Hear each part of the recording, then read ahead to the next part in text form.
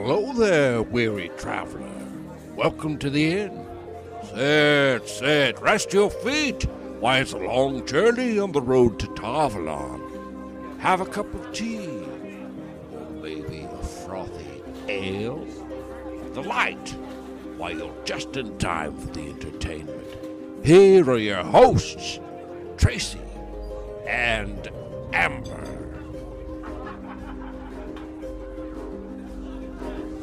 Tying the skirts of her brown wool dress up above her knees, she waded a little way into the river to fill her wooden bucket.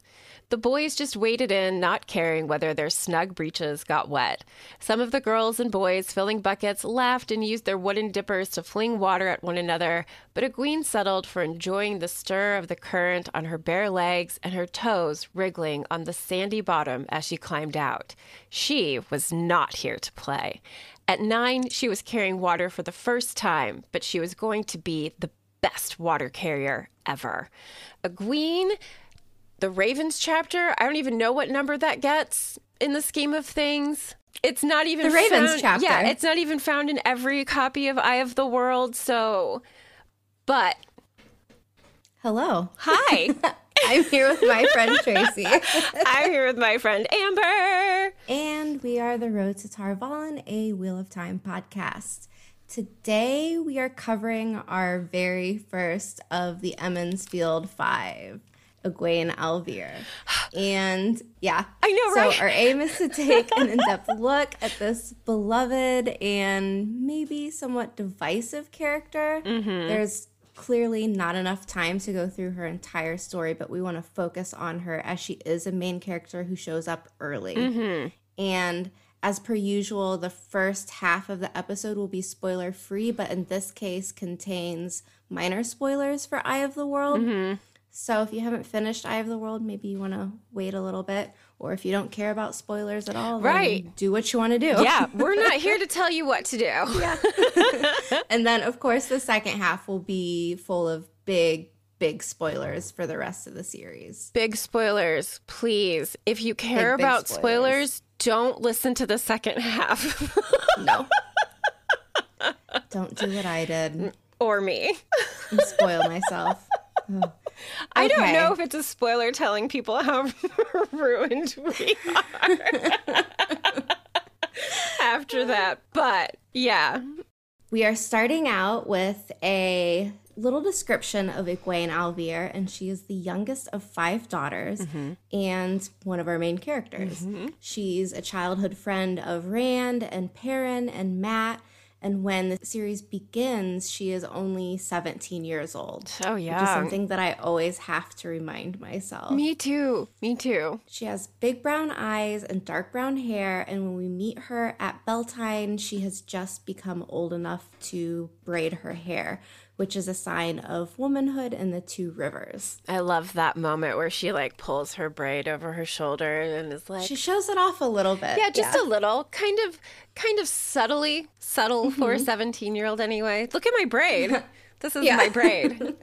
But I mean, I don't blame her. I would be the same way. I mean, when I was 17, I was graduating from high school and I wanted to wear my stupid gown everywhere. So one of the things that I think is important to point out about Egwene and her life in Emond's Field is actually something Amber had pointed out in one of our past conversations that we've had. And it was that... And please don't be offended. I'm really going to call Emond's Field a backwater village. But I mean, as far as things go, that's kind of what it is, right? Yeah. So even though she like lives in the middle of nowhere, essentially, she still possessed a higher socioeconomic standard than most of the other villagers. For example, her father is Bran Alvear, mayor of Emond's Field and owner of the Wine Spring Inn, which is the only inn in Emond's Field. But this isn't the only inn in the 2 rivers, right? It seems like every village kind of has their own inn. I would assume. Yeah. But I mean, still being like the only inn in this village is a big deal. Her mother is Meryn Alvear, who is not only well known for the delicious food that comes out of her kitchen and her outstanding hospitality, but she is also a member of the Women's Circle. So Egwene has a power couple for parents, essentially. Yes. Yeah. Yes. And the power structure of Emmons Field is that the mayor is kind of the head of the village council. And then he would basically have the most sway amongst the other villagers. And the only time that he would have a counter is with the wisdom. And so the wisdom is pretty much the head of the women's circle.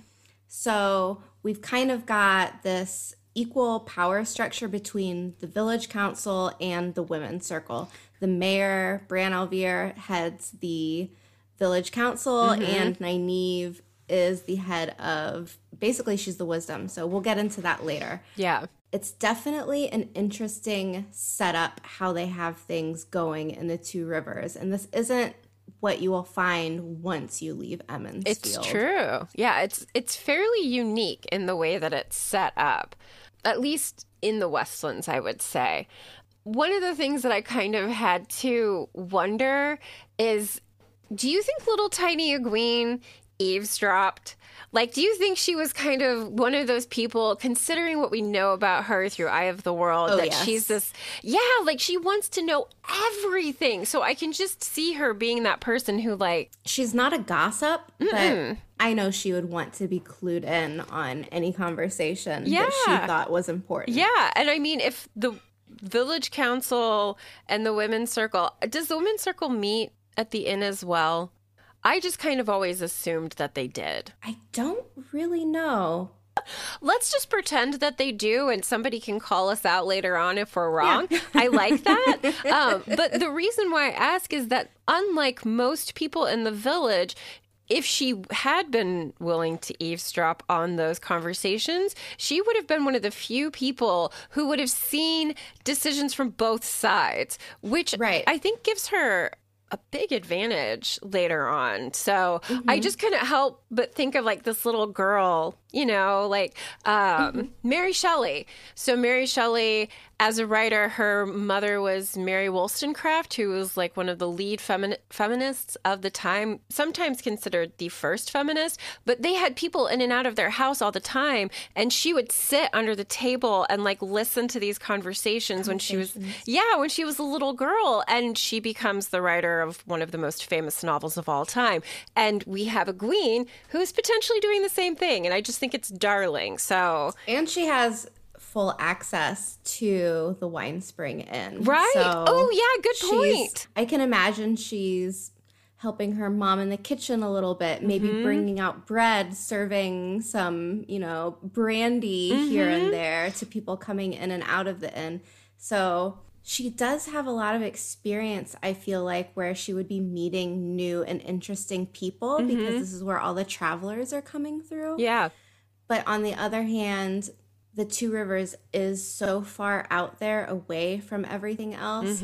Even though she's got maybe a bigger taste for what the world could look like, it's still not comparable to someone who has left the Two Rivers. Yeah. You saying that they have the Wine Spring Inn reminds me that they also have the largest, I'm going to use air quotes here, library in the Two Rivers. And in Ravens, she even says that her dad has a whole 40 books. And like, that's so cute. Isn't that adorable? But I mean, she talks about how much she enjoys reading them. So she also has that access as well, as like, because they're an inn, because they have these things, there are just certain items that make up her childhood and her background that I think are really intriguing and kind of worth pointing out because they're subtle. And like when you dig into the background of a character, they're fun things to kind of poke at and be like, did this have something? Did she maybe do this? Right. Yeah. I love doing that. The Wine Spring is definitely, I feel like, a big part of her upbringing. She was definitely raised there, and it's a really important location set within the books. And I think it just holds a special place in the heart of Wheel of Time readers. It's one of the first locations that we see. Absolutely. And not only is it the nicest building in the Two Rivers, but the Wine Spring also shares a foundation with an older, ancient building. So this ground where the Wine Spring sits on has been lived in for a very, very, very long time. And I think it's kind of mysterious when you read about that. I didn't know that until I was looking up information about Egwene and the Wine Spring, but she's definitely got a very cool home life. Yeah. Yeah. And it's a nice introduction into the Wheel of Time as a whole and Egwene's story. Yeah, yeah. And let's not forget that they have the nicest roof for miles. I'm pretty sure it's like slate or something exciting like that. But again, it's not thatched. Yeah. Right. It just shows the difference between her upbringing and everyone else's upbringing, where she is the only, like their family is the only family that has a non-thatched roof to the building that they live in. And that's kind of a big deal if you know anything about like thatching and roofing and whatnot. And even if you don't, it's still, let's just take our word for it. It just shows how her family is a little bit more well off. She's not a farmer. She's not doing this type of labor where she's milking cows and feeding ducks or whatever they do. No, yeah. Like she probably is responsible for like certain things around the inn, but I doubt that like she's ever had to take care of the actual farming part, like you said. Yeah. And that's actually one of the first things we've gotten to see from the TV show. Yeah. I remember when I saw it, I was just thinking to myself, it looks exactly how I pictured it in my head. Yeah. It was the first image that came out from the TV series, wasn't it? Like for the set? I think so. Yeah.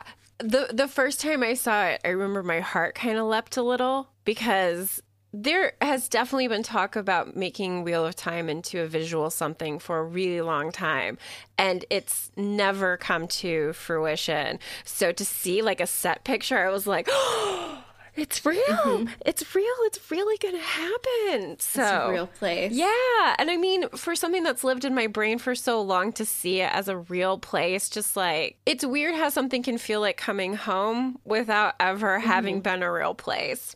Yeah. So I think you make a really good point pointing out that the Wine Spring is like really special, not just to Egwene's family, but to a whole heck of a lot of us. Yeah. Yeah. So her family may not have been fabulously wealthy by any of the standards, especially what we see once we're out of the Two Rivers, but they definitely didn't live a life scratched out of the soil like most of the other folks that they lived around. So yeah, it definitely kind of sounds like that living in the Shire idyllic life that we kind of associate with those first few chapters of Eye of the World. And then you pulled this quote that you said earlier from the Ravens chapter. And if you're not familiar with the Ravens chapter, it is in a special edition Eye of the World. And it's basically for a younger audience, and it's from Egwene's point of view when she's just a child. And we're going to be referencing it here quite a bit because I think it's really important and it's a really good insight into who the character is. I know this chapter is in the young adults version. It's also in the 30th anniversary edition, which is really nice because I have that, so I was finally able to read it. But I think like through this chapter, we get ideas of who she is, even in that very first paragraph that was read at the beginning, that she was not here to play, just gets me. It just gets me. Like, she is not hasty. She's determined. She's willing to stand on her own apart from her peers, really, who are all like, I mean, when I was a kid, all I wanted to do was sit and read a book someplace, and everyone else was off playing and doing things outside. And I was like, I'm going to do this thing instead. And I feel like Egwene knows herself well enough that even at 9, she's really intentional about standing on her own. And throughout the entire chapter, she is questioning over and over again the world she lives in and what her role in it will be. And I just grabbed a couple. She wants to cut her hair short as the boys. And she knows, of course, there's no way her mother would stand for that because, of course, women, girls in the Two Rivers grow their hair long and then braid it to show that they're women. So how can she have that braid if she has short hair? She doesn't understand why the men are allowed to wear their shirts unlaced and go without their coats when the women were working just as hard. It doesn't make any sense. And when you're a child and you haven't kind of developed or understood, she's at that perfect age to be between knowing and not knowing. So that question of why do they get to do it but I don't. And then she's questioning marriage even at this point. The quote from In Raven says, she wanted to see those lands Jane Farstrider had written about. How would a husband feel about that? About his wife going off to strange lands. Nobody ever left the Two Rivers as far as she knew. I will, she vowed silently. And so it's not even that she's thinking about having a husband, but what would that husband think about her being a person other than what she's expected to be? And at the same time going, you know what? I'm still going to do what I want anyway.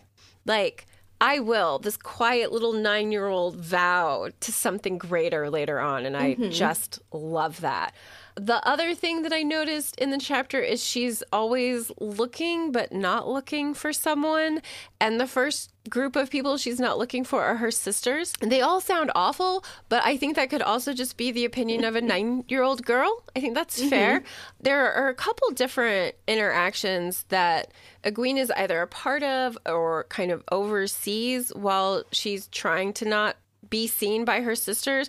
But her sister Louise at one point is facing down Dag Coplin and those Coplins. Those Coplins and Congers, man. They're just bad news. But Dag's throwing a fit over how the clippings from his sheep are being sorted, and Louise is not having it. She explains to him as though he were a child how the process goes and offers a solution. Maybe my father can explain it to you better than I can. And she also follows it up with or my mother. So she knows. A thinly veiled threat. Right. Yeah. And I love, I think this says a lot about all of these children of the Alviers, is they know that they have this power source behind them and that they can lean on it if they need to. So I think that says a lot about who Egwene is going to become, because there's just this confidence in all four of these, or five, sorry, there are 5 daughters. One of the things that I found particularly interesting, and I did not know this, is that all of her sisters and possibly even Meryn could have been taught to channel. And at least 2 of them could have been almost as strong as Egwene. And that just kills me. How much potential is there in her family? That's 5 for 5. That's all of them. They could all have become Aes Sedai somehow. What the what? And then the last person that she's looking for but not looking for is Rand. And then I have 2 quotes here. A quick look around told her that none of the other boys in sight was anyone she wanted to speak to. Not that she was looking for a particular boy to speak to, of course. She was just looking. And then later she sees one of the other village girls making eyes at Perrin. Like doe eyes? Yeah. And who wouldn't? I've heard he's pretty. Even her sister comes up behind Egwene and is like, why are you staring at him? I've heard other girls say he's pretty, but why are you staring at him? But so anyway, Egwene notices this other girl making calf eyes at Perrin, and it is she would never, she would never be fool enough to make big eyes at a boy like some kind of woolhead. And first off, anytime somebody uses the word woolhead, I just fucking love it. But I mean, haven't we all been that fool at some point and thought that we never would be? So it's endearing that she's just this young girl on the verge of becoming a young woman. I think it's interesting, too, that she is the youngest. And I'm not saying she has the younger child syndrome, but I feel like she kind of does. I think so. You know what I mean? Yeah. I'll do what I want. Don't tell me what to do. It's not necessarily a bad quality. It's just someone who's trying to carve out their own independence. Yeah. Yeah. And like has to prove herself because she has like 4 siblings ahead of her who all have their various personalities and accomplishments or whatever. And she's like, damn it. How am I going to stick myself out? That's a mirror for Elida. Didn't Elida have the same situation? Yes. I didn't even think about that. Because Elida was the youngest. She came from a noble house, but not like a... Like a minor noble. Yeah. Yeah. I'm not saying the Alviers are nobles in any means But necessary, I mean, as far as like... the 2 rivers go... Yeah. Yeah, they they're would as close as you can get, maybe. Very intriguing. I like that. Yeah, I think you're onto something. But then at the end of the chapter, Egwene does a bit of a reflective fast forward, if that makes sense. Like, she comments on how she moves past wanting to hear the stories from the adults, although she still dreams and reads of faraway places and foreign people. And I think the chapter ends up with something like her thinking whatever happened back in the time of the Age of Legends anyway, and then it just kind of moves into... fades out. Yeah, it does really have that feeling to it where it's like perfectly setting up what we all know as like the original prologue for the series. And yeah, but I do think that the Ravens chapter, especially since it's from Egwene's point of view, gives us so much about her that we may not have had without it, really, because... Yeah, and not everyone has read the Ravens chapter. Exactly. I haven't. Yeah. So. Yeah. And I mean, does she have a point of view chapter in Eye of the World? No. So, I mean, when Jordan goes back and rewrites Ravens, he makes Egwene the first character we meet. And frequently we think of our first character that we meet as our main character. And so I have to wonder if like that shift for people who may have read the young adults version first, we're kind of looking for Egwene to be the main character later on. I know I would have been if that... That's interesting. That would have been a letdown if you're starting out the book with her and then you don't get another point of view from her side until later on in the series. Yeah. Yeah. Like there are several like POVs that we don't get in like the first book, but I think once it goes past Ravens, the prologue, and then you get to the first chapter of Eye of the World, it's almost like, oh, well, now it's someone else who's the main character, you know? And if you hadn't had the Ravens chapter before that, I think everyone just kind of automatically assumes that Rand is the main character, like straight out of the gate. I did. Yeah. I think it's hard to like not think that. So anyway, that was just kind of like some of the stuff about her that I thought was kind of sweet and worth mentioning and like defining for her as a character, for trying to figure out like what kind of a person can we expect, hopefully, for Egwene to become later in the series. And I mean, there are so many things about Egwene that I'm really eager to see in the TV show. So like, yeah, pulling apart a little bit about this before even going to that, and even after rereading Eye of the World for the millionth time. Madden is the perfect Egwene. She's perfect. So excited. I am seriously really, really excited. Madeline. I'm going to do it again. Madeline. Do it! I'm not even brave enough to try, so thank you.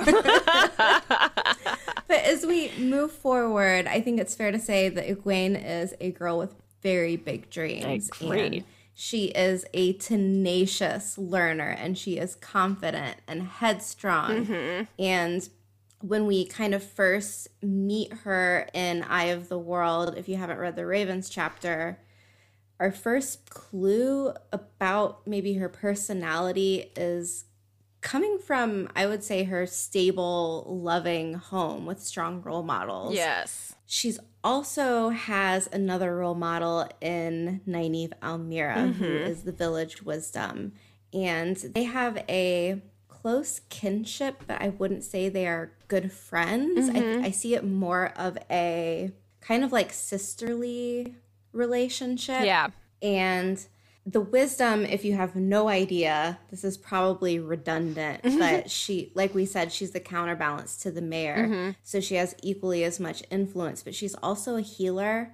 And when we meet Egwene, this is what she's training to become. So she's basically apprenticing under Nynaeve, who has arguably the most influence in town besides the mayor. So I see little Egwene thinking like, well, my dad's the mayor and I'm going to be as influential as he is when I'm older. But with the wisdom, they're kind of like telling the village when to plant their crops and healing people. And some of them even have a special talent called listening to the wind.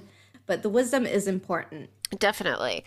Is Egwene ever made like the official apprentice to Nynaeve, or is it just kind of like understood that she's been singled out to follow? Yeah, it almost feels like when we get to Winter Night, it's a very new thing for her because she's still kind of being told what to do by Nynaeve. Like, I need bandages, go get this, go get that. She seems kind of fresh, you know what I mean? Yeah. It doesn't seem like she's been doing it for years. I agree. And Nynaeve hasn't been the wisdom for very long at this point either, has she? Like she's really young for a wisdom anyway. Like she's 24. We're talking about Nynaeve. Am I getting sidetracked? I'm sorry. It's okay. I'd have to look that up about Nynaeve's age, but no, I feel like she was probably around, I would guess she was around Egwene's age when she started apprenticing, or even maybe like took over after the old wisdom that died. I think in the Ravens chapter, it does talk about how Nynaeve had been recently orphaned, but I think she had been apprenticed long enough that she was bandaging and doing things, and the wisdom that was alive at the time was there to watch over her. So she had definitely been apprenticed for a while by the time she was Egwene's age. Yeah, I mean, it's a big deal. Like, this is one of the like highest positions you can have. So, I mean, I think that Egwene she puts her all into everything. She does. So I think that she would have been a quick learner, and had she continued with being a wisdom, she would have been a great one. Yeah, I agree. Probably just totally different life. I think in some ways she gets what she wanted. Yeah, definitely.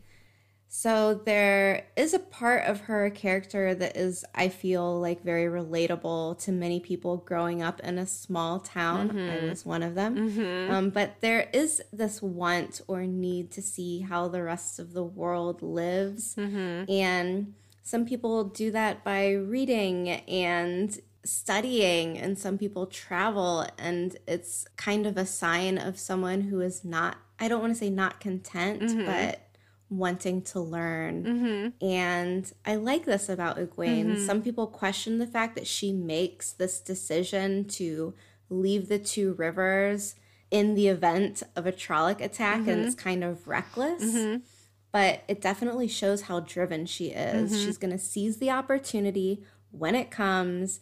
No one's going to stop her, and consequences be damned, you know? Yeah. She's not even too worried about what her family is going to say. She's just, I'm out. Yeah. Peace. And I think one of the other things, like when I was reading over our notes again last night, one of the things that kind of struck me is that with the Ravens chapter, she's already talking, or at least mentally thinking at 9 that she is going to leave Emond's Field. So, and that's what the training for being wisdom was. She wasn't going to stay in the two rivers. She was going to become a wisdom and go to a different town, village, or maybe even a bigger city. Yeah. So this was a big step. Yeah. So I think like reckless, sure, but maybe not necessarily out of the blue. Like if she's anything like me, and I do feel like I relate fairly strongly to Egwene. If she's like me and she's ready for that next step, That is what she's thinking about. Like, she is always making a plan for that next step. And I feel as though this may have seemed like really shitty timing, but for her, it was the timing. The time. And there was no one that was going to say no to her, not even a full-blown Aes Sedai, and her scary as fuck warder was going to stop Egwene from going. I don't know. Although, didn't Lan start to pull his sword? If Moiraine said no, like flat out no, I don't think there's anything that Egwene could have done. Oh, I know what Egwene would have done. Except for tried to follow them and probably ended up maybe dead. In a Trolloc cookpot. Yeah. But I think maybe Moiraine had the foresight and was like, oh, this girl's going to get herself killed. She might as well come along. She might as well come with us. Just take her. Yes, we'll take this one too. Damn it. She was like, I'm not a daycare, guys. Yeah, exactly. Oh, poor Moiraine. Yeah. Since we are where we are, I don't really feel a need to like go into any of the stuff from Eye of the World. Do you?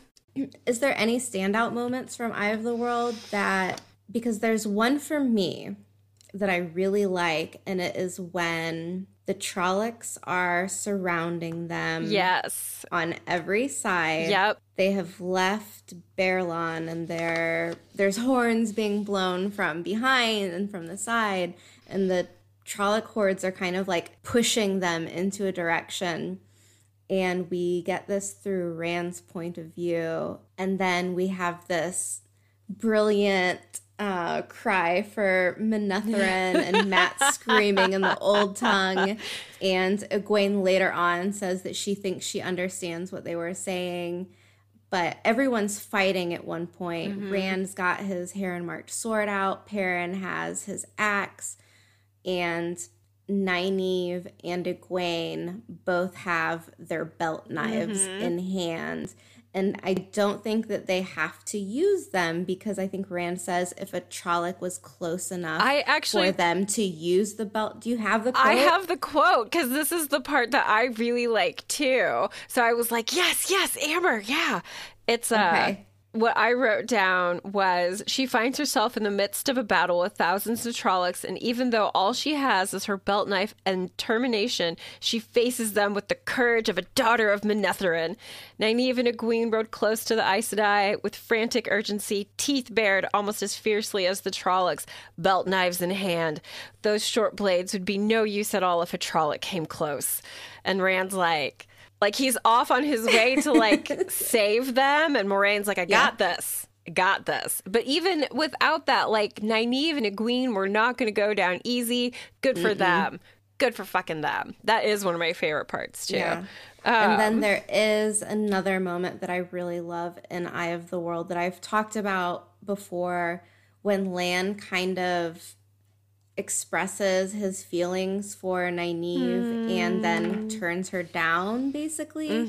And Egwene is comforting Nynaeve and then also kind of burning daggers at Lan's back, like just giving him the evil stare down. We've all made like, that. That's what I want. Yeah, we've all made those like, faces. Yeah, like, don't you dare mess with my best friend. I will kill you in your sleep. Yes. Yeah. This isn't a scenario that we get from Egwene almost ever. We don't see a very strong, gentle, loving relationship between her and Nynaeve kind of progress. It's kind of left off as a more teacher and student dynamic where Nynaeve is always a little bit above her throughout Eye of the World. And then it's interesting to get this kind of close bonding moment between them because it doesn't show up a whole lot. It's a nice tender moment. Yeah, there are a couple places that I can think of, but I think you're right overall. There is like almost a lack of intimacy in the female relationships a lot of the times. There are, it is there. Oh, we get absolutely. it throughout the series, but it's not, I feel like it doesn't necessarily reflect reality, like in our world, just because I know how I am with my friends. But again, I'm not in this situation being chased by monsters, or you know what I mean? And we have the bias of whoever's point of view is seeing the situation. So yeah, for sure. I think as far as like point of views from like the chapter, I kind of wish that we would have gotten a little bit of Egwene's point of view when they were being held captive by the White Cloaks. I understand why it's all from Perrin's point of view, because like he's creating that connection with the wolves and how that's going to work into the story and whatnot. But I want to think that Egwene, for everything that she was going through, was also trying to think of ways to save herself and Perrin, you know? It would have been really interesting to see what was going on inside of her head. Right. What plans she was coming up with, because Perrin, we get this kind of slow thinking, planning things out, very, very calmly taking his time. But I feel like if we would have gotten Egwene's point of view, it would have been rapid fire. I'm going to do this. I could do that. We could do this. We could get out of here by doing this. Maybe I could try that. Yeah. It would have been fun. Yeah. That would have been fun. Yeah. Like, how often did she try to channel while she was being held captive by the White Cloaks? Did she ever think... Or did she think, maybe I can't channel because if they think I'm a Wilder or an Aes Sedai, they'll just hang me for being on the spot. Yeah, good point. Oh, good point. Yeah. So, I mean, just these few minutes of like talking about what an Egwene point of view might have been like in that situation. I think there's a lot that happens in that moment. Like she goes from like singing, dancing, laughing, flirting with the Tinkers, hooray, everything is wonderful, to being tied up, mentally and physically abused by a bunch of fucking White Cloaks. And so this might be... Oh, go ahead. Sorry. I was just going to say, like, how does this impact her for the rest of the series? Because when they join back up later on with Rand and Mat in Caemlyn, Rand's observation is that they looked a little worse for wear, but other than that, they seemed fine. And what really was going inside Egwene's mind? How was she? Because I mean, I think that's a fairly common way of coping, is to just push it off. But that doesn't mean that she's not lying awake at night, sleepless, because of what's happened to her. Well, maybe this is one of the reasons why some people don't gravitate towards her character. Is because when all of this is going down and we are getting to know Rand and Mat a little bit less, but we get Mat through the eyes of his best friends. So I feel like he's kind of regarded in a higher place. Like, you know what I mean? If you're a boy and you're talking about your best friends that are guys, you're going to build them up and be like, they're really great. And we don't really get that from Egwene because she's not like their BFF. Yeah. She's the girl that Rand kind of has a crush on.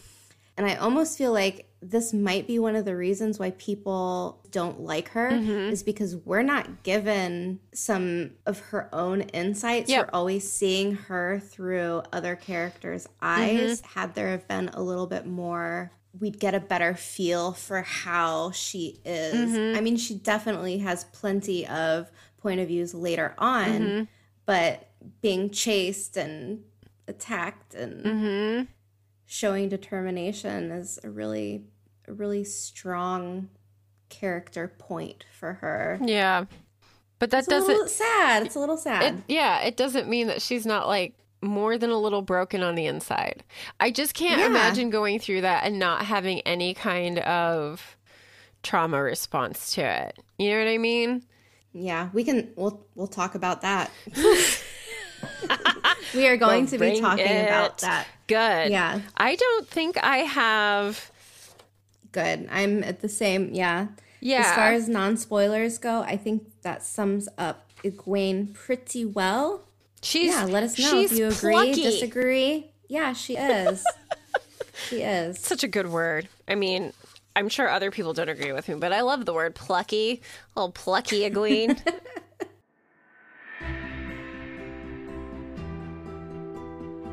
Hey friends, I know this isn't our usual ad. However, Amber and I wanted to share with you that things are growing and we have opportunities for you to help us continue to create quality Wheel of Time content. First, we finally joined the world of Patreon and would love your support.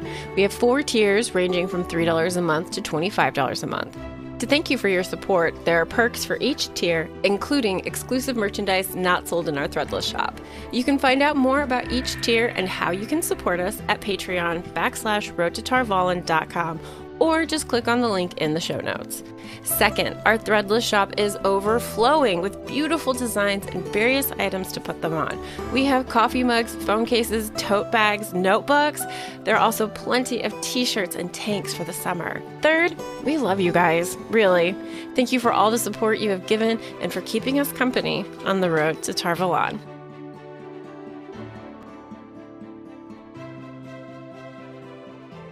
I wrote out like a little something that I couldn't say for the non-spoiler section. Is it okay for me to kind of like... Go for it, yeah. Awesome. These are just kind of my thoughts as I was pulling things together.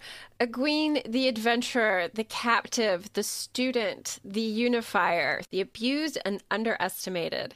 It is honestly a bit intimidating covering one of the very main characters of the series. She is beloved and hated, belittled and exalted, and in the end, she dies to save the world. I personally think that she is a necessary character for the series. She is impetuous, intelligent, driven, deeply flawed representation of humanity that we all needed, whether we knew it or not. Egwene, you are all the things. All the things. All the things. Yeah. So there you go. Well, the first thing that stands out to me is that I almost feel like she is the other main character, and just what I was saying earlier about not getting her point of view enough in Eye of the World, I think that hurt her character a little bit. I almost feel like she is the counter to Rand. Yep. And Egwene is following her own path, and her plot isn't as directly related to supporting Rand that most of the other characters experience. So it's more her own story, and I like that. Mm-hmm. It lends a balance and kind of a break from this very Rand-centric narrative. Yes. I actually had not thought about this when you wrote it in our notes. I was really intrigued by it because it feels very valid, especially after the addition of the Ravens chapter, to choose Egwene as the person to give the point of view to after not giving her a point of view at all in Eye of the World, but then giving her such a large role as the series continues. It almost feels like a reverse apology. Hey, it does. Should have made you a bigger part sooner. Sorry about that. But I like that she's there. I like you said, that she is the counterbalance to Rand. She becomes the Amyrlin seat, you know? Like, you don't get higher than that in the Westlands, and with Rand being the dragon, it's kind of the same thing. So it's almost like they are the white teardrop in the dragon's fang embodied. Yeah, it is, really. Egwene has a very long list of standout accomplishments, and I want to go through some of them. So she is showcased as highly intelligent from the get-go. Yeah. You wrote in Ravens, she notices all the ravens accumulated around watching the men and boys. She sees their strange behavior and tries to tell herself she's imagining things. Yeah. And then you wrote, but.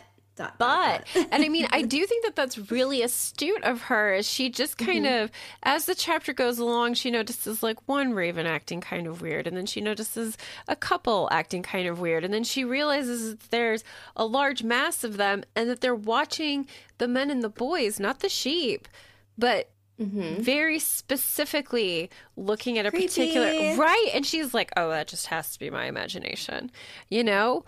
But she's astute. She picks it up. Even at such a young age, she picked that up.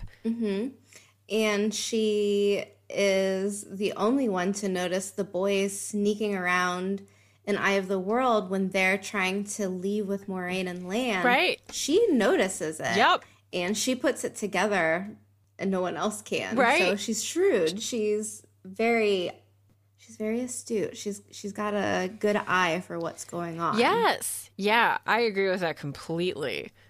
She does pretty quickly leave her goal of being a wisdom behind, and she starts practicing using the one power under Moiraine. Mm-hmm. So she's got this next mentor in line now after, her parents, her family, Nynaeve, and now she has Moiraine.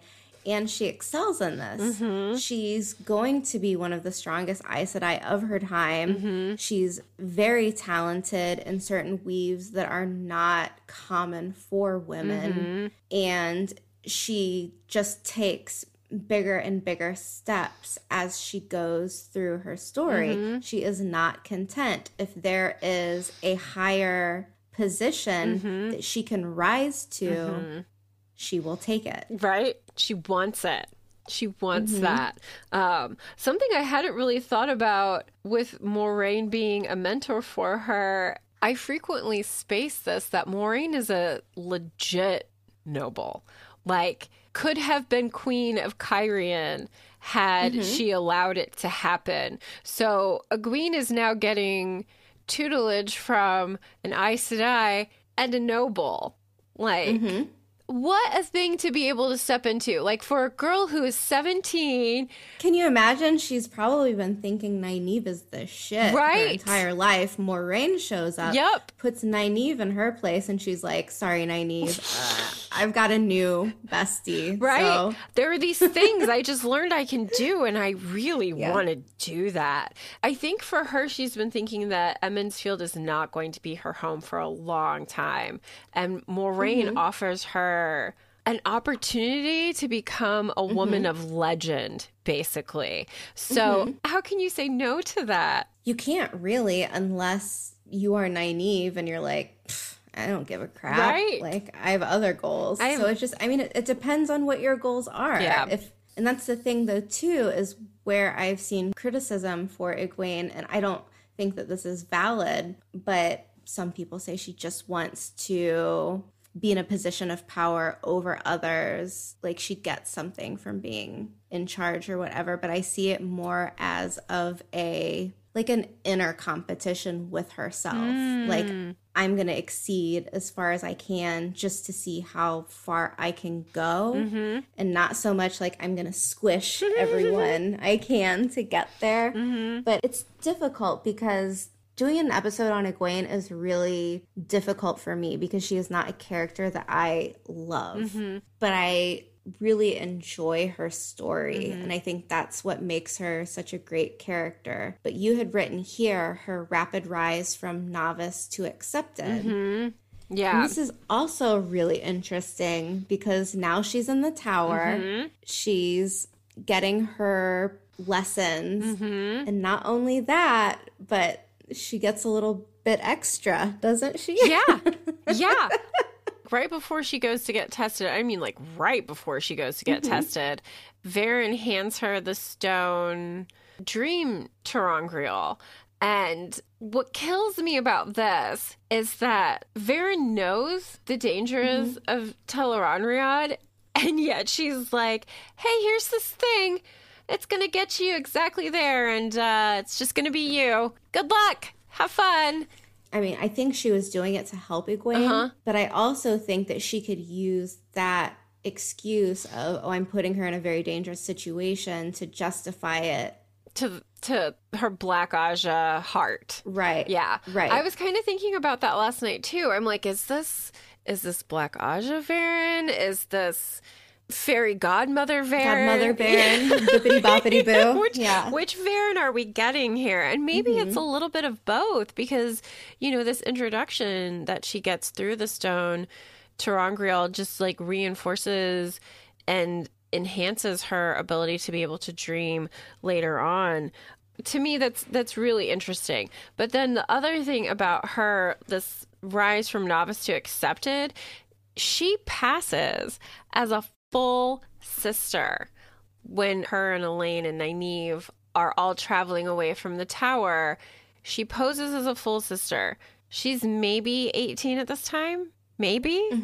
And people buy it. So I don't see that as as impressive as maybe some of the other things. Oh, just no. Because Okay. of that, just because of that moment in New Spring where Moraine is doing the same thing. Mm-hmm. And the only person that catches it is the Ogier. So, like, Moraine, I don't know, Moraine is a little bit different because she is a noble. I'm sure she would carry herself a little bit differently. Right. But I think that people are pretty flustered to be in the presence of an Aes Sedai that they wouldn't try to size her up anyways. I mean, I don't know. I would be scared to come in contact with an Aes Sedai and be like, oh, hi, excuse me, like, just get out of their way. Right. You know I mean, what it is someone who can channel, and they all three have the rings, and at least most people are aware of what the rings mean. It's just and maybe this isn't so much like a list of something that's impressive. Maybe it should have gone in a list of things that are kind of questionable, like how the fuck did she pull that off?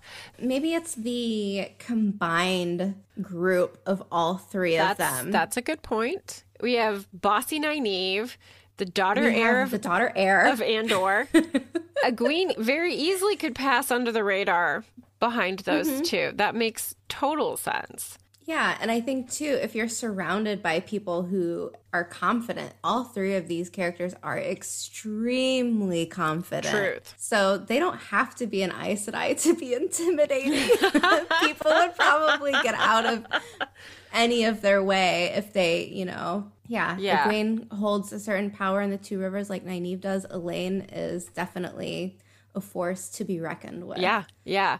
Interesting. Okay, cool. I'm glad that we talked about it, though, because I was just like, how did this young woman, like, what kind of self-possession has she gathered around herself? Well, and another thing is, like, at this point, it's past her capture as a Domine, which I would imagine would have, whether it's talked about in the book or not, hardened her and potentially aged her a bit, even though, like, it was only 2 months. I can't imagine that 2 months of torture and treatment from the Seanchan would not have physical taken its toll. Exactly. Like, that's 2 months could have felt like 2 years depending on what they had done to her.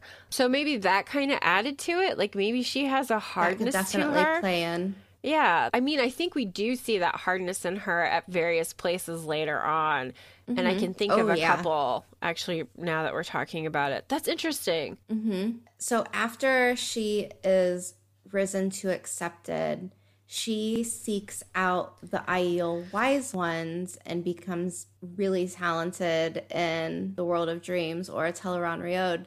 And she remains a dedicated student and learns everything she can before she's summoned away. And this is another one of those moments where Egwene has been thrust under a new mentorship. And this is just her thing. Yep, it really is. She's a brilliant student. And one of my favorite Egwene moments actually happens during her training with the Aiel Wise Ones. And she and Aviendha, they went to go run laps around the not small Aiel camp. And it is very cold because they're in the waste. And they are naked.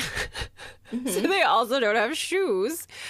And her and Aviendha have like this heart to heart, and they kind of talk to each other as they're running. And they realize that, like, the Wise Ones are kind of using the other woman's accomplishments to push either Egwene or Aviendha toward a certain direction. Like, they're being compared to each other behind each other's backs, does that make sense? Yeah. But they go through this, and even though Egwene knows, she could just stop. She could stop and be done and just not do all 50 of these laps. And she knows Aviendha will not snitch on her. She still does it. And Aviendha, like, takes this opportunity to kind of show Egwene that she understands Jaito. Is that how you say it? Close enough. Yeah, thank you. I keep forgetting it's however I want to say it. It's however I want to say it. But she understands this, and I think that speaks highly to her determination. Like, if someone told me that I needed to go run 50 laps naked in the cold I would be like, you know what? It's been really nice meeting you ladies. I'm going to go back to my tent now. Could you have someone send me some hot tea? Maybe some usquai? I have a different take. I want it. I think when you put another person into the equation, Egwene is like, well, if she can do it, I can do it. That's true. And I think that she's going to be the best water carrier ever. She's going to be the best Wise One trainee ever. I don't think that she would lie and just not do it, even though she does lie. I was going to say, things are you sure? Because like the next thing that I have to say is about how she lies. But go ahead, please. I don't think that she would shame herself in front of Aviendha. Mm-hmm. Well, and I think that's what Aviendha's trying to get at, too, by saying that she understands Jaito, because that's one of the things about it is, like, finding shame and not doing the things that you are expected to do. I mean, I'm not going to try to say that I understand it, but that's, like, just one of the things that I've kind of, like, pulled out from it. It's an honor-based thing. Yeah. And I think that Egwene would have, I'm going to learn how to be the most honorific if it kills me. You know what I mean? Like, I'm going to be the most honorable. You cannot honor me. Yeah. Don't you dare. Right? And I mean, I think that you're really on something with that. I love how you like pull out all of these things that are like so human. It's not hating on her to point out that it's probably a little bit of everything, because I mean, who isn't a little bit competitive? Don't lie. I am. Everyone is. Everyone is. Totally competitive. I just choose where I want to be competitive. Yeah, exactly. I know what my strengths and weaknesses are. If I can't do something, I'm probably not going to compete in that. No. But I'm not going to be climbing Mount Everest anytime soon. And it has nothing to do with all of the corpses. Yes, it does. It has everything to do with all of the corpses. Jesus Christ. People, stop climbing Mount Everest. Just stop it. So putting in this, like, flawed, I have to point out that Egwene is 100% willing to lie to get what she wants. When she does go to the Wise Ones to learn to dreamwalk, she goes to them as Gwyn Al'Vir of the Green Aja. And so she is lying to them there. And then they tell her that she has to become a student again if she wants to train with them. And she takes off her ring and is like, you got it. I can totally do this. And they're like, you can't go into Tel'aran'rhiod without one of us with you. Can we talk about the ring, though? Because she's not even a full She's not even a full sister. Yeah. So it doesn't. Another lie. Yeah. Yeah, of course it was. And I think she even says, I think, like, it's from her point of view that this happens. And I think she even, like, thinks to herself that it wasn't a big deal because she really was a student. Like, she was already lying to them. She already knew that she was lying to them. And so then, like, after they say that she can't go into Tel'aran'rhiod without a guide, she's like, oh, yeah, sure, that's not a problem. Does it? Yeah. Immediately afterwards. It's really unfortunate that this face does not translate to audio, because this is about all I've got. Yeah. I mean, for fuck's sake. But you know what the best part about this is? The best part is she gets caught. She gets caught. Like, Ymisse comes and she finds her in Tel'aran'rhiod, and she says, you wanted to go off alone. You were warned, but you had to go. Never care for what might be waiting. There are things and dreams to shatter the bravest heart. Things to eat the bravest heart. Yeah! This is where she turns into her Amy's crocodile monster, right? Yes. Yeah. Loved that. Loved that. Oh, Suck I don't think we'll it. be getting that. I don't think we'll be getting that but on God, screen. I want to see it. I want to see it. It would probably, you know what? It might not come across very well on screen, but it is such a good moment because at that moment, I kind of want to paddle her too. Like, it's just been lie after lie after lie, and I will do what I want. And at the same time, she's kind of off chasing Gawain. Yeah. And infiltrating his dreams, which is a little creepy. Yeah. Yeah. She's dream stalking him. Yeah, once she figures out that she can, like, go to and from other people's dreams and, like, kind of figure them out, like, she's like... This is a little nefarious. Yeah, she's like, oh, She does it to Nynaeve when Nynaeve is having a very private dream. I'm like, girl, that is not cool. It's not cool. I can understand the temptation for sure, but it also just feels like... Especially if you didn't know, like, what you were walking in on, I guess. But, like, I mean, come on. Still. She's a dreamer. Shouldn't she know that dreams are weird and fucked up and sometimes personal, and it's our subconscious more than our conscious that's putting things together? So sometimes I feel like she's very strongly abuses the things that she's been taught, while at the same time she takes the things that she's taught and uses them brilliantly, considering the situations that she finds herself in. Sometimes for the betterment of society, and sometimes for her own path. Yeah, whatever. I mean, that is one of the downsides of people who are incredibly ambitious, is sometimes they just, like, they will think to themselves that they feel otherwise, but it's the Hitler gene. Haven't you heard that about people that, like, excel at the top of their... Like, whatever. People that are, like, in finance that just dominate, or, like, CEOs, where I am not calling Egwene Hitler. Please do not misinterpret that. But no, it's something where, like, people become ruthlessly at the top of the field that they choose to go to. Yeah. It doesn't mean, like, they're a bad person, but it means, like, they're so goal-driven and so goal-oriented that they sometimes become not such a great person along that path. I can see that. I really can. Aiden and I started watching that Becoming a Tyrant show on Netflix together recently. And I haven't seen it, but it's very good. Peter Dinklage does the narration for it. Ooh, he's got a nice voice. He does. And he's, like, snarky as he's talking about all of these terrible things that tyrants have done in, like, the 20th century.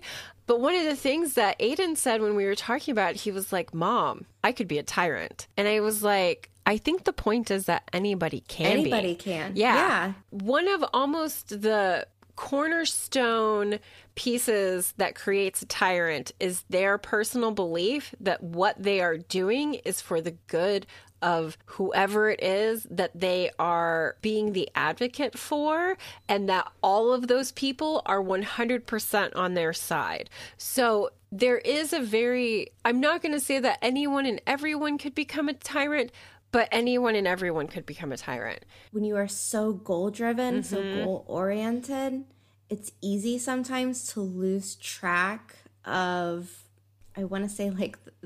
like your humanity? Not so much your humanity, but just, like, how to be a nice person. Just being a good person as a part of society. And I can almost see that a little bit with Moiraine as well, because she is so goal-oriented. And she has moments where I'm like, girl, did you just say that? Yeah. That was harsh. Right. Cold-blooded. But it's not just Egwene. Like, we have so many characters that are just diehard, strong, almost superhuman, doing these crazy things in this wild fantasy tale. So this isn't just a criticism of Egwene. It's it's a trait. It's a trait worth noticing. This could become a really long conversation, so we don't necessarily have to talk about it, but I have to throw it out there. What if Egwene had survived the last battle, broken, like, I mean, think about all of the things. This is why she had to die. Right. Think about all of the things. We're going to talk about that later. What if she had become a tyrant post last battle? What if Egwene became the next big bad? Think if she would have been swooped up by a Black Aja sister instead of Moiraine and was like, oh, by the way, like, the Dragon Reborn is the Antichrist, and you are actually like doing the world's kindest, most thing and saving the world in this way. Like, she would have been Forsaken level. Oh, yeah. Because she would have been so good at what she does. She would have been the next Lanfear. I know we don't frequently do like theory ones, but maybe we need to have a what if Egwene became a tyrant and or Forsaken episode. Yes. And we maybe need to bring the Black Tower boys in on that one. Oh, that's hilarious.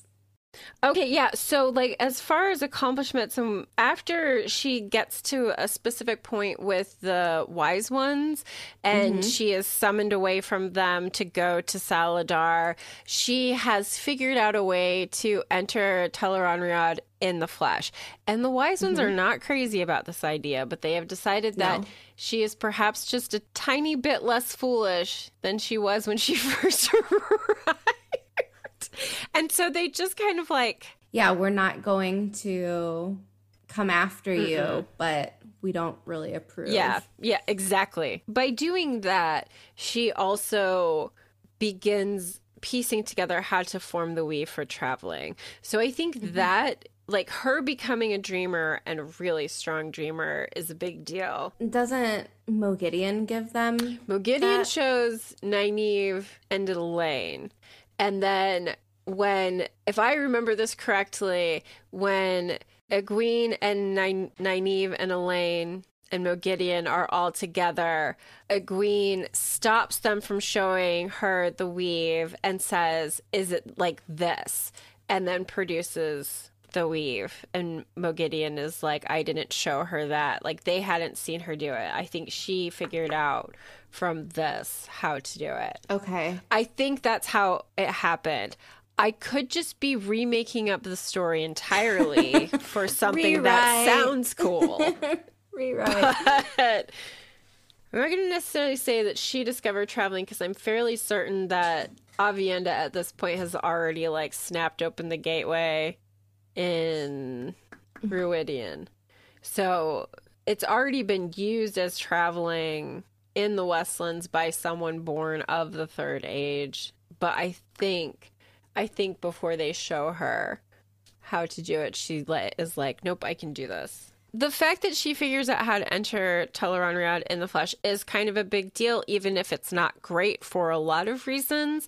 And I think it's interesting that she figured out how to do that, but not skimming. Like, Rand, instead of figuring out how to create a gateway, figures out how to skim, and then figures out how to make a gateway that automatically like pulls those two pieces together. So I find it really interesting that traveling seems really closely attached to Tel'aran'rhiod somehow. That was what I had for her, like, as far as like Tel'aran'rhiod goes. And then I think you had the next point. Okay, this is going to be a big theme with a lot of these accomplishments from Egwene. But with the help of Nynaeve and Elaine, she brings the kin and establishes contact with all these other groups of channelers. And there's also so many things that she does along the way with the help of others. And this doesn't take away the accomplishment. It's not saying that it's not valid. It's just kind of her way of learning. She's like an encyclopedia. I find her reaching out and pulling help from other people really wise. Like, yeah, me too. When you can admit that you don't know jack shit about something, but someone else knows more and you can learn from them, that's a really strong characteristic to have.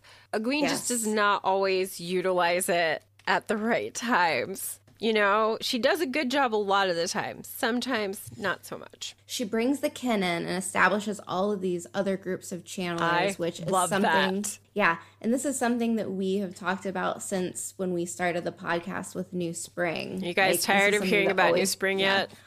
Bugged us. But when she's unexpectedly raised to Amyrlin, and it's unknown to her at the time that it was done basically by the Black Aja, she keeps Siuan Sanche very close. And this kind of helps her navigate the politics of being the Amyrlin and the politics of Aes Sedai, because it is so unlike, I would say, like her normal life, what she's experienced growing up in the Two Rivers. The Aes Sedai system is tricky. It's like Desdemona on steroids. Yes. She's got Swan there, and that's helping her immensely. You had wrote this. One of the smartest things that Egwene does at this moment when she's raised to Amyrlin is recognize that she's being chosen as a puppet, and then find women she feels she can trust, in some cases making them swear allegiance to her, and begins to forge a path to become Amyrlin in truth. This is a groundwork piece again for either greatness or tyranny, because her making women swear allegiance directly to her is not something that any Amyrlin has done before. And I think more than one woman expressed how terrifying the prospect of this really was. So madness. We need to have this. We need to talk about this, Amber. I love this idea. I love that we flipped the idea of the Age of Legends being a utopia to a borderline compulsion-filled dystopia. You're welcome, everyone. We're sorry. I'm not. No. There's no such thing as utopia. Sorry. It's my pessimistic point of view. So her becoming Amyrlin in truth also ends up with her being a central focus of defense of the White Tower when the Seanchan attack happened. So she obviously cannot have done this alone, and she did not do it perfectly, but she certainly was able to use herself and her power as a rallying point of defense that saved the tower from being utterly decimated. Because at this point, it was all about Elaida's pride and how she was treating Egwene. This is why I see Egwene as, I don't want to call her like a dictator or something, but she's like a wartime president. Yeah. She comes in and she's like, well, I've got these new rules and suck it. Yeah. Yeah. And people aren't happy about it. But at this moment in time, she's trying to root out the Black Aja. There wasn't another option, really. Right. Yeah. So this is the only thing that she could do. So we've got this very gray line here that she is crossing over. Yep. It's so similar to Elaida's path. Because Elaida believes that everything that she is doing is for the good of the tower. The best. It's a very similar story taking place, a very interesting contrast between these two characters that could almost be on a parallel path had things been a little bit differently. It's kind of scary. I see Egwene in a whole new light now. Yeah. This is really fun. So she's propping up the tower with a whole bunch of new recruits. Also, this is a great accomplishment, but I think her biggest is actually just creating the flame of Tar Valon weave. And the seed was planted by Perrin when he blocks Balefire in Tel'aran'rhiod. It's just a weave. Exactly. So later when Egwene is facing off against Mazarim Taim at the last battle, she creates this weave and it kind of cancels out and reverses Balefire, and it's epic. I mean, there's not really another word for it. The way that scene goes down is very... I'm sorry. There may be one other word. Just one. What? Exquisite. Exquisite?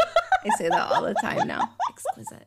Sorry. I just could not help myself. It's the way that it is written. Oh, yeah. Is her soul leaving her body and then kind of being sucked up into the light. It's very ascendancy. Yeah. It's almost a little heavy-handed in my opinion. It is, and at the same time, she is one of the few deaths in the last battle that I kind of felt sadness and peace around. If that makes sense. There were so many deaths that happened that I felt like especially Swan's death. Cut short. Yeah. Very... It was I almost missed Swan's death because I was almost skimming through that section. And I was she deserves better, regardless. With Egwene's death, with what happens to her, I didn't pull the quote for it because I figure... It reminds me of beatification, when you're picking a saint. like it was almost too saintly for me, where I feel like that doesn't sum up Egwene. Like, I want her to, like, come out of this like a warrior, not like an angel. Yeah. It is kind of cool that she becomes a crystal. I mean, there's that. But I also don't know what that means. Like, is her body there encased in a giant crystal? Has she, like, morphed? Like a stone statue. Yeah. Have they, like, sliced her through, like, that moment in some movie somewhere? I'm getting off topic here. Same. Let's head back towards Egwene. Okay. I have one thing that I feel like should have been her accomplishment and only hers. And I know this is not a popular idea, but I don't care. So. And I love you for that. I love you for that. She makes this decision herself to root out the Black Aja. This is probably one of my favorite storylines, and I wish it would have gone a little bit differently, because she gets this list from Varen just dropped in her lap. Like, it was just too easy. And of course, like, the moment with Varen is awesome. Yeah, it is. It's this whole, like, I don't know. For me, this whole thing in my head the whole time is she or isn't she Black Aja? So I wasn't, like, gobsmacked with this scene. I was like, oh, okay, that explains it. Moving on. But Egwene's storyline is starting out when Siuan, I feel like, tasks her with the Black Aja, and that's when all of the drama and excitement starts happening. And I feel like that's kind of where we get this first, like, crazy story of her own. Like, this is Egwene's storyline now. And I would have loved to see her put this information together on her own and use her own cleverness and her own skills and have this achievement saying, like, I did this. It wasn't just given to me. It wasn't just handed to me. And she's also, like, this wartime Amyrlin. So, like, this would have been her big sweep clean of the tower. What has been bothering me since the beginning of this series, where I'm like, oh, these Black Aja people are just everywhere, and they've infiltrated it, and they've been chipping away at this institution since before the series has even started. Yeah, by like 2,000 years, right? Yeah, so I feel like this would have brought Egwene's storyline to a complete circle. Like, this would have been the full character arc. And then the Flame of Tar Valon would be like the icing on top of the cake. And someone said online that Egwene already has too much accomplishments. She doesn't need another one. But I am going to disagree, because I think the majority of her accomplishments are done with the help of others. Almost all of them. Yeah. So had she have gotten this one, like, notch on the belt to call her own, I would have loved it. The only thing that sucks about that is it would give Varen absolutely nothing to do. Which to me in itself is, I don't know. I don't know. I don't know how they're going to do Varen. We haven't gotten a Varen yet. I hope we get a Varen, but at the same time, I don't want it to be exactly like the books, because I want to be surprised. I've loved some of your suggestions for Varen. I think they've been so good. I'm like, yeah, I'd watch that. And to quote, I was talking about this with Rob from Malkier Talks. He said, Rafe told us to gird thine loins. Like, there are going to be big changes. I'm not saying that not having Varen is one of these big changes. But if it happens, like, I'm preparing myself. I'm kind of preparing myself for anything. I'm trying to keep myself as open-minded as possible. I'm trying to watch things that some of the actors have been in, so I can kind of, like, get a feel for them. You can't have this Varen moment twice. Once you know what happens, there's no surprise. Yeah. Like, the surprise is gone. Yeah. And this is what Game of Thrones did with the Red Wedding. Yeah. I had read the entire series. When we got to the Red Wedding episode, I was like, yep, I know what's going to happen. Wrong. I did not know what was going to happen. In the books, they did not kill Rob's pregnant wife. When I watched that on screen, I was shook. Like, I was shook. I did not think that was going to happen. So Yeah, I mean, many people have criticized Game of Thrones for just doing things for the shock of doing things. Shocking, but it was shocking. And I mean, sometimes those things work. Like, unfortunately, or not, I don't know. We as humans are kind of drawn towards horror and gore and tragedy. And I think with Varen, it's totally different because it's just this mystery. Mm-hmm. It's this big mystery. You can't give us the mystery twice. No. For people watching the show, it might be cool, but how much time are they going to have to build Varen up in 6, maybe 4 episodes, however many she appears on, to get people talking about, is she, isn't she? Yeah. I don't know. Yeah, because if you don't do that, and she ends up having this role for Egwene, everyone's going to be like, who is this person? Where did they come from? So, I mean, I can absolutely see, from a writer's perspective, from a show perspective, needing to remove her. But from, the book perspective, for me, I never questioned whether or not Varen was Black Aja, but I wasn't really a full-blown Black Aja hunter until until very recently. Took up the mantle, started going after him hardcore. That was I think that's why another reason why I love The Great Hunt so much, because as soon as I got into The Great Hunt, I was like, who is this? Yeah. Who does she think she is? She is lying. She is being shady. When you told me how you felt about her, I was like, what? I can't say anything. I can't tell you how right you are right now.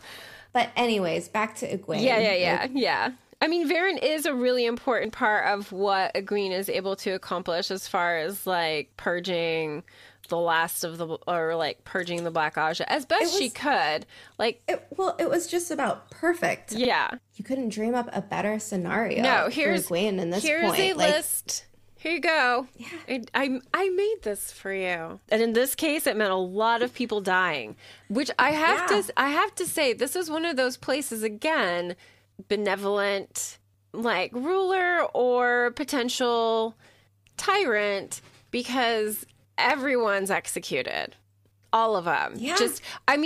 All I can imagine is there is no trial. Ka-chunk. That's what I see them lining them up at a guillotine. Yep. Just one after another. I mean, how many did they end up gathering? It's over 30 something. I think it's over 50. From within where they were, I feel like it was we'll have to find out at some point, because I'm sure we'll talk about this again in the future. But the fact that Egwene did that and oversaw it, she didn't give the decree and then walk away. She hung out until the whole thing was done. And that's damn, girl. Brutal. Yeah. Can you imagine how much blood, literally how much blood was... It's a whole lot of gore. ...spilling over whatever ground they were working on. Do you think they just whipped up air and water and cleaned it off? I would hope they did something. It's just, it's so weird. This is, now I'm just picturing this if they're going to do it on this show. Wow, Oh, God. Yeah, we might see this, Tracy. We might see this. I'm going to move on just because we're getting a little bit heavy on time here. Why on earth? Why on earth would you cut a conversation about Egwene short? This is we are moonlighting as a horror podcast, crime podcast right now. So I think one of the last things that I wanted to mention about accomplishments for Egwene is just her and Elaine and Nynaeve being sent off to hunt the Black Aja, and that they were tasked with this as young as they were. I think Swan's decision in this definitely comes from her time as an accepted. Are you going to say it? I said as an accepted. Everyone knows what I'm talking about, but I didn't. We just need a reel where we're in the new spring.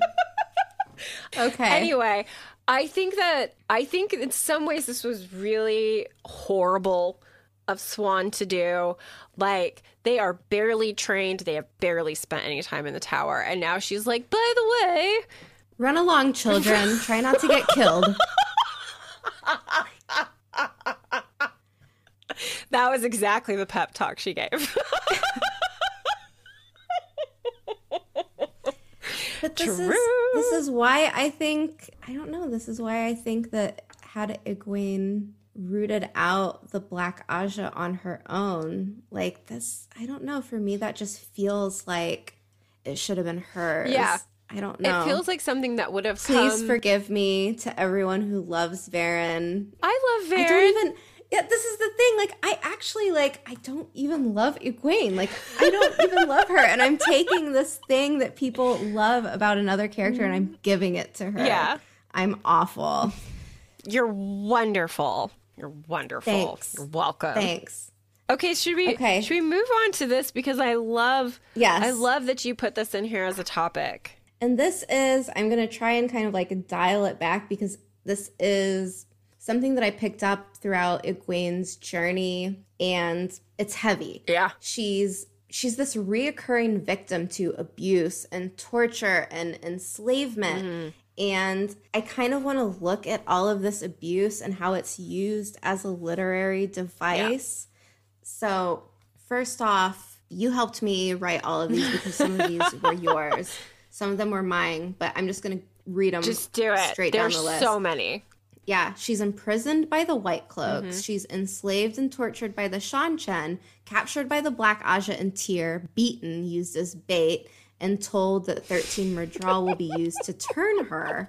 She's arguably being used to hunt the Black Aja, which is kind of not necessarily using her as bait again, but kind of is. Mm-hmm. That's abusive. It really, You're putting this young child is. in this situation. Yeah, they're not trained She's for not this. a young child.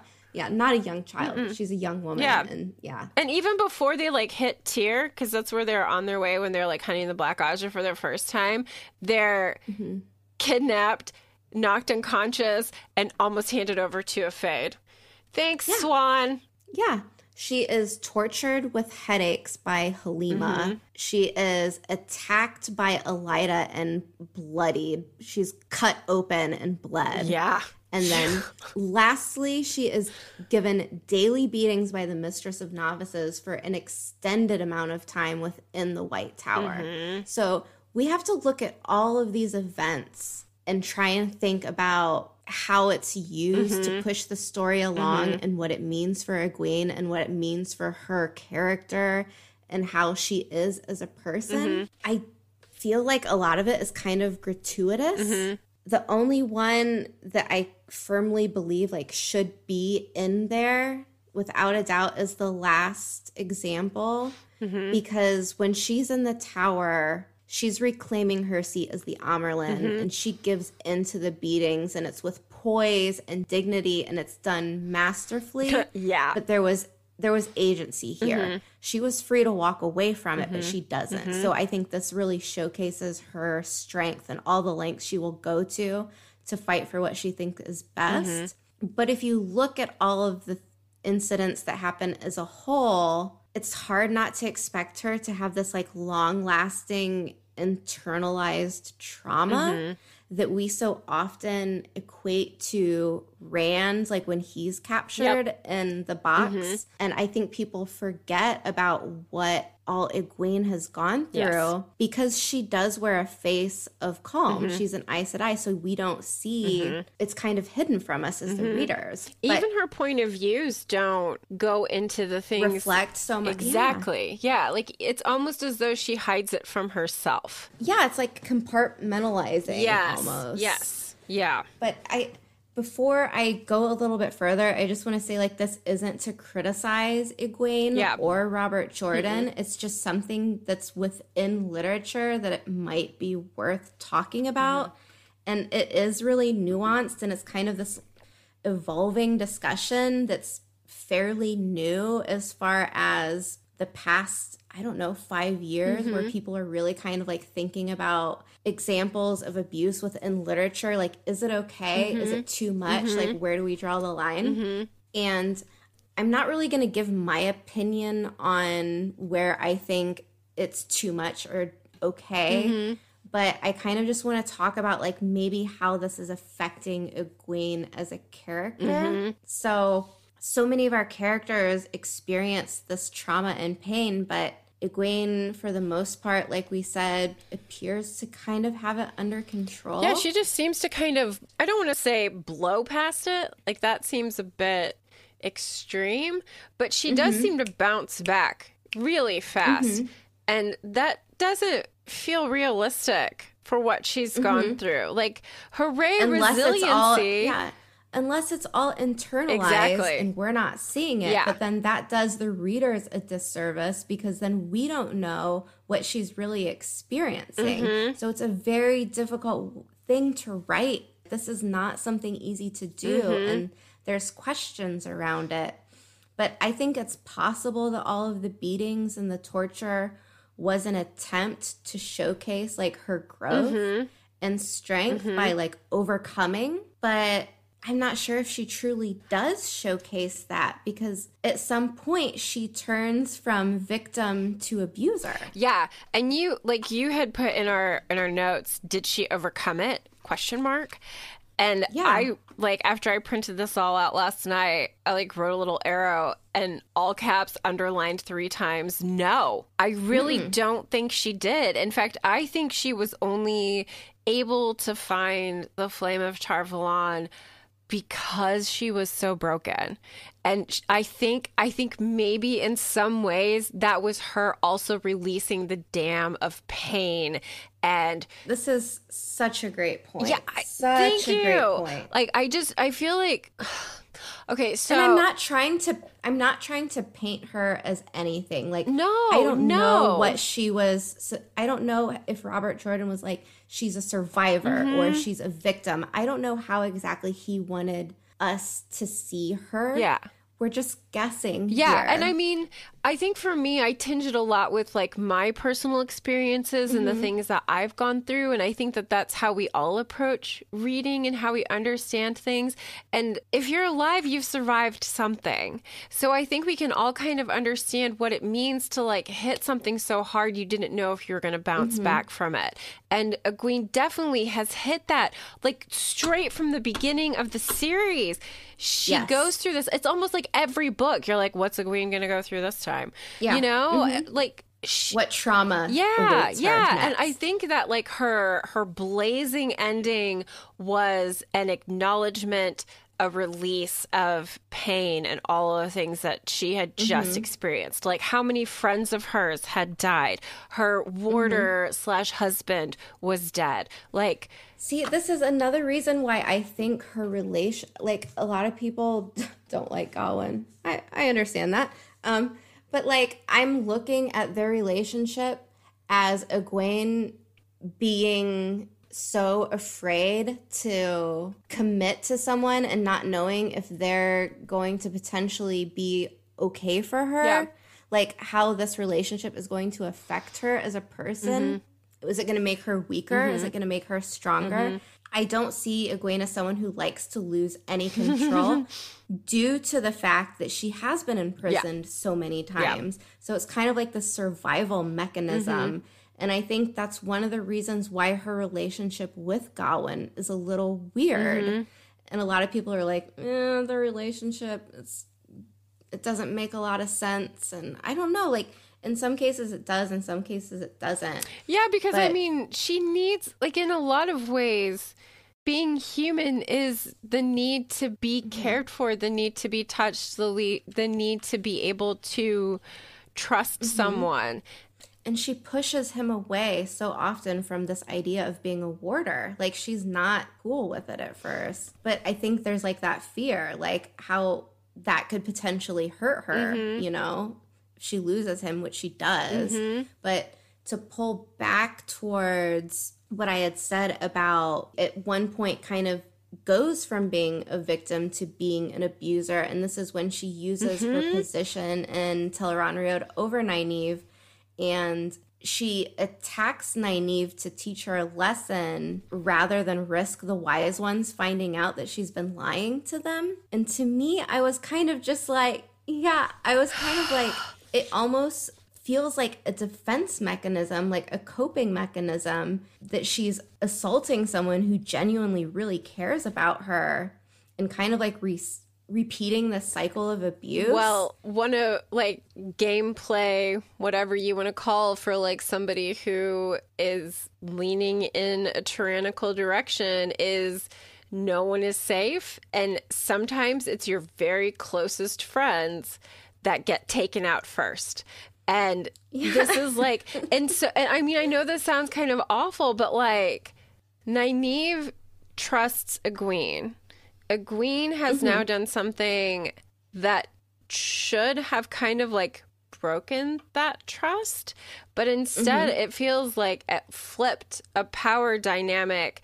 And so now Egwene kind of feels like she's like on top. Yeah, like there are a couple instances where like they are interacting together in Tel'aran'rhiod and the wise ones are there and like Egwene will like raise an eyebrow or something to like make Nynaeve not say what she thinks Nynaeve is going to say next. And like a reflection of hers later on will be about how she likes how these tables have turned. I don't know if Robert Jordan meant to like leave little seedlings for us that she might become a tyrant, but looking at it like through this conversation, she's been imprisoned. Hitler, Stalin, both imprisoned, both exiled, both became hardened. Violence is the way to get shit done kind of people because of it. Oh my God, we're going to get destroyed for this episode. Twitter is going to talking about Egwene and Hitler. I threw in Stalin.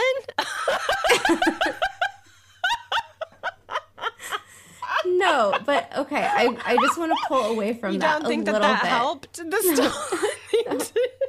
No. I'm sorry. But what I want to say is that when we go back to this moment between her and Nynaeve, she has toe to Nynaeve, and this is what she has been being taught by the wise ones. And even accepts. At the end, right. And then at the end, like, she's like, oh, like, I have toe, and then takes her beatings and was like, I've learned everything I can, and now I'm gone. But considering what she did to Nynaeve, there's no mention of toe. There's no mention of apology. It's never really brought up again.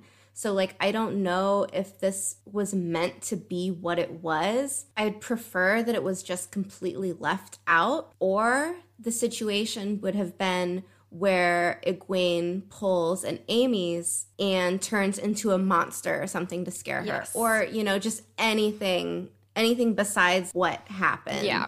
It's a very nuanced conversation, and I hope that I have done it justice because I don't honestly feel 100% comfortable talking about it because it is so intense. Yeah.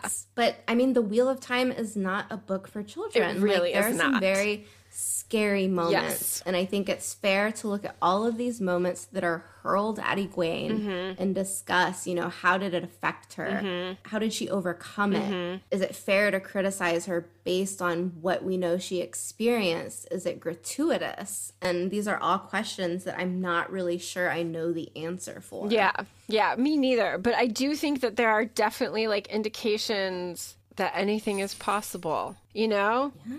And I have to agree with you on that one particular conversation with Nynaeve. I feel as though if Egwene had taken more of a equal approach to it, like talking to her instead of scaring the shit out of her, that they could have moved into a different power dynamic, but where they're working with each other instead of Egwene feeling like she's got like something over Nynaeve. And so there's almost a tyrant feel to it. Yeah, it's almost like this unwillingness to give up any control because you've been imprisoned, you've been tortured. So it's like you never want to be in a position where someone can hurt you like that again. So you're going to put yourself in a position where you can't get hurt. Yeah. And I mean, she puts off like bonding Gawain and like having him close for a while. Right. And I think she was right to do it. But at the same time, like, what happens in the end? Like, yeah, probably her biggest fear. Yeah, definitely. And then, like you said, maybe this big moment at the end was her letting go of it. And maybe this is how we are supposed to see her and see her final growth, see how much she has truly become and what she was able to do and finally put to rest and put aside. Yeah. And that makes her another like such a tragic character. But again, like what an awesome story, right? Definitely. it really, for me, it is one of my favorite storylines is watching Egwene become the person that she becomes. For me, I think it's really interesting because I did read about Egwene when I was roughly her age. And so I saw it very different on my first time read through than I did when I was older reading through it. I have more concerns about her at this point, but I also think that ultimately she wanted the best for everyone. And that can go either good or bad. I think she did too. Yeah. I think she did too. Yeah. I don't know. I think we have another episode on our hands. Thanks so much for joining us. We will continue to release new episodes every Wednesday. We would love if you would subscribe to the podcast, leave us reviews, and share us with your friends in the Wheel of Time community. Let us know what you thought of our content, correct us, send us things we may have missed. You can find links to our email and social media accounts in the show notes. And if you have the Anchor app, leave a voice message for us to play in upcoming episodes. We also have a website where you can find links to our Discord channel, social media platforms, and merch shop. So until next week, thanks for joining us on the road to Tar Valon.